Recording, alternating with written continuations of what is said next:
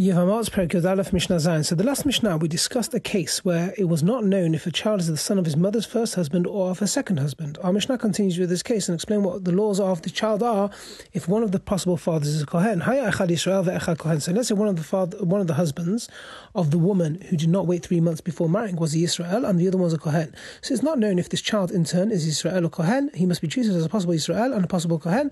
Therefore the following laws apply to him. Okay, so the following laws are identical with the laws that we listed in the 5th Mishnah, where the child of a Kohen's wife and the child of a slave woman became mixed up in birth, and the children later freed each other, so that each one is possibly a Kohen and possibly a Yisrael. Okay, so good to go over these things. The son may marry only a woman who's fit for a Kohen because he might be a Kohen, and he may not become tameh through contacts with the dead for the same reason. However, if he did become tameh, he does not receive the punishment of 40 lashes because he is possibly not a Kohen. Now, with regards to Truma, he cannot Truma because he might not be a Kohen. But if he did mistakenly eat Truma, he does not have to pay the principal, the value of the eaten Truma, plus the additional fifth, because it's possible he's a Kohen. He does not receive a portion of Truma at the threshing floor, where Truma is given up because he's forbidden to eat Truma, but he may sell to a Kohen the Truma that he separates from his own produce, and the money from the sale is his to keep, even though he may not eat Truma, he may benefit from it by selling because he is a Kohen. Now, sacrificial offerings, he does not receive a portion of the sacrifices of the temple, even those that are not eaten, such as the hides of the offerings, because he might not be a Kohen. Ve'en notznin lo kodashim, and we do not give him sacrifices to offer in the temple for the same reason. Ve'en motziim et shalom yado, but we do not remove his own sacrifices from his own possession.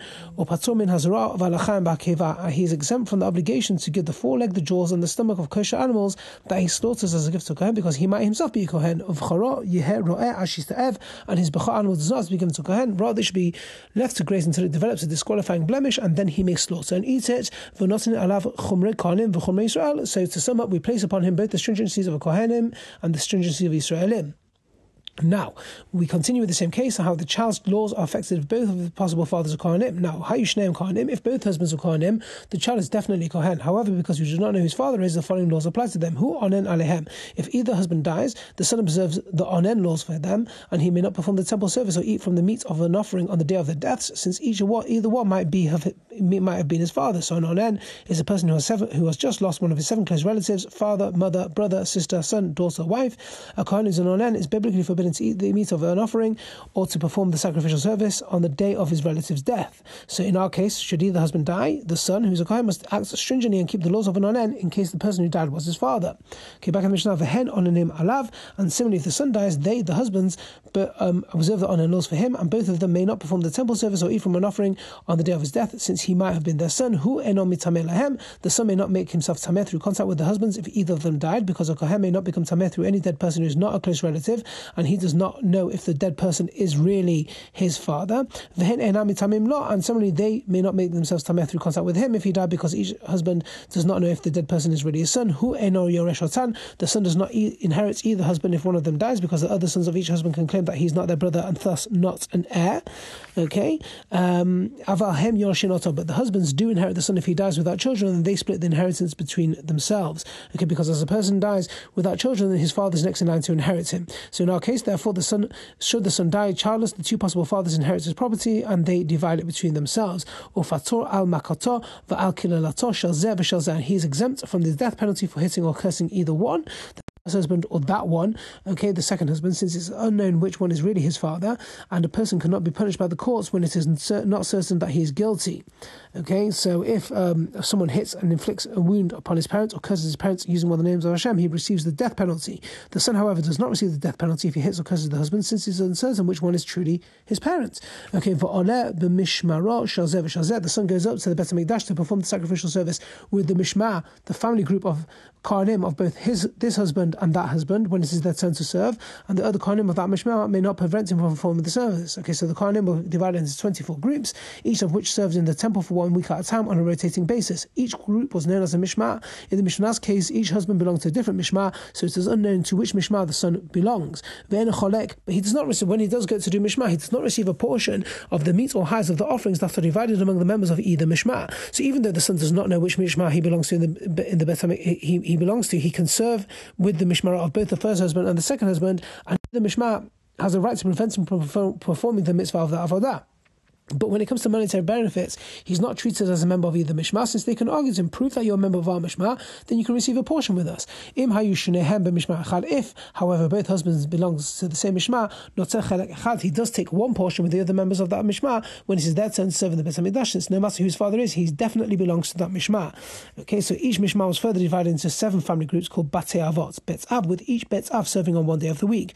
The members of the current Beit Av were given the meat and hides of the offerings that were brought that day. The Mishnah thus means that if both husbands belong to the same mishmah and together and to the same family group within the mishmah, the son receives a portion. But if the husband belongs to different Batei Avot, the son can be refused a portion based on the argument cited in note 8. Okay, Perek Yud Bet.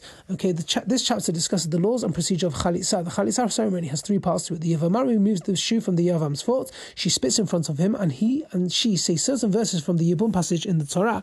The order in which these steps are done will be described in later Mishnah. So the Mishnah begins its discussion of chalitza by teaching about the type of court in which chalitza must be performed. The mitzvah chalitza b'shlosha dayanim. The mitzvah of chalitza is performed in front of 3 judges. Even if all 3 of them are laymen, that is, they are not official judges and are not even expert in most of the laws of chalitza. The only thing they must know is how to read Hebrew, so that they can dictate to the Yavam and the Yavamat the verses they must say during the ceremony. Okay, furthermore, all the judges need to do is observe the ceremony and dictate the verses. Thus, they do not need to know any of the laws, just how to dictate the verses. So, what type of shoe? Chalitza b'minal. If the Yavamah performed chalitza with a shoe made of soft leather, chalitza ta kashera. Her chalitza is valid because such a shoe protects the foot. However, this type of shoe should not be used in the first place because of rabbinic decree. The rabbis were concerned that the use of a soft shoe for chalitza might result in it being used even when it is torn. A torn shoe is not valid for chalitza because it's not considered a shoe. However, people will sometimes wear a torn shoe of this kind since the leather is soft and the shoe straps hold the torn pieces in place. To prevent people from mistakenly using such a torn shoe for chalitza, the rabbis decreed that a sandal mentioned later in the Mishnah should be used, since it is made from hardened leather and can therefore not be worn once it breaks. Thus, there are no concern that someone will use a broken sandal for chalitza. Okay, so you can still use it there, but if she performed it with a cloth shoe, chalitza pasula, her chalitza is invalid because the Torah does not consider it a shoe when it does not protect the foot. But sandal sheyesh lo akev, if she performed chalitza with a sandal, a shoe made of hardened leather that has a heel. Okay, so now, first of all, the sandal of the Mishnah is not what we call a sandal like our modern day sandals, but a type of shoe that was closed on top and made of hard leather. Okay, so let's say you had it was done with a sandal that has a heel, a back part of the shoe that straps around the back of the foot, kasher, but if it does not have a heel, pasul. So if it does have a heel, it's valid. If it does not have a heel, it is invalid because such a shoe slips off the wearer's foot and is therefore valid for chalitza. Now, part of the chalitza ceremony, the Yavamah unties all the straps with which the shoe is attached to the Yavam's foot. The Mishnah discusses whether the chalitza is valid if this is done when the shoe straps are wrapped around the Yavam's leg above his foot. If the shoe used for chalitza is tied to the Yavam's leg below the knee, chalitzata kashera, the chalitza is valid. If it's tied above the Yavam's knee, chalitzata pasula. Chalitza is invalid because when the shoe is being removed from the Yavam's leg, it must be removed from the area just above the foot. Have a great day.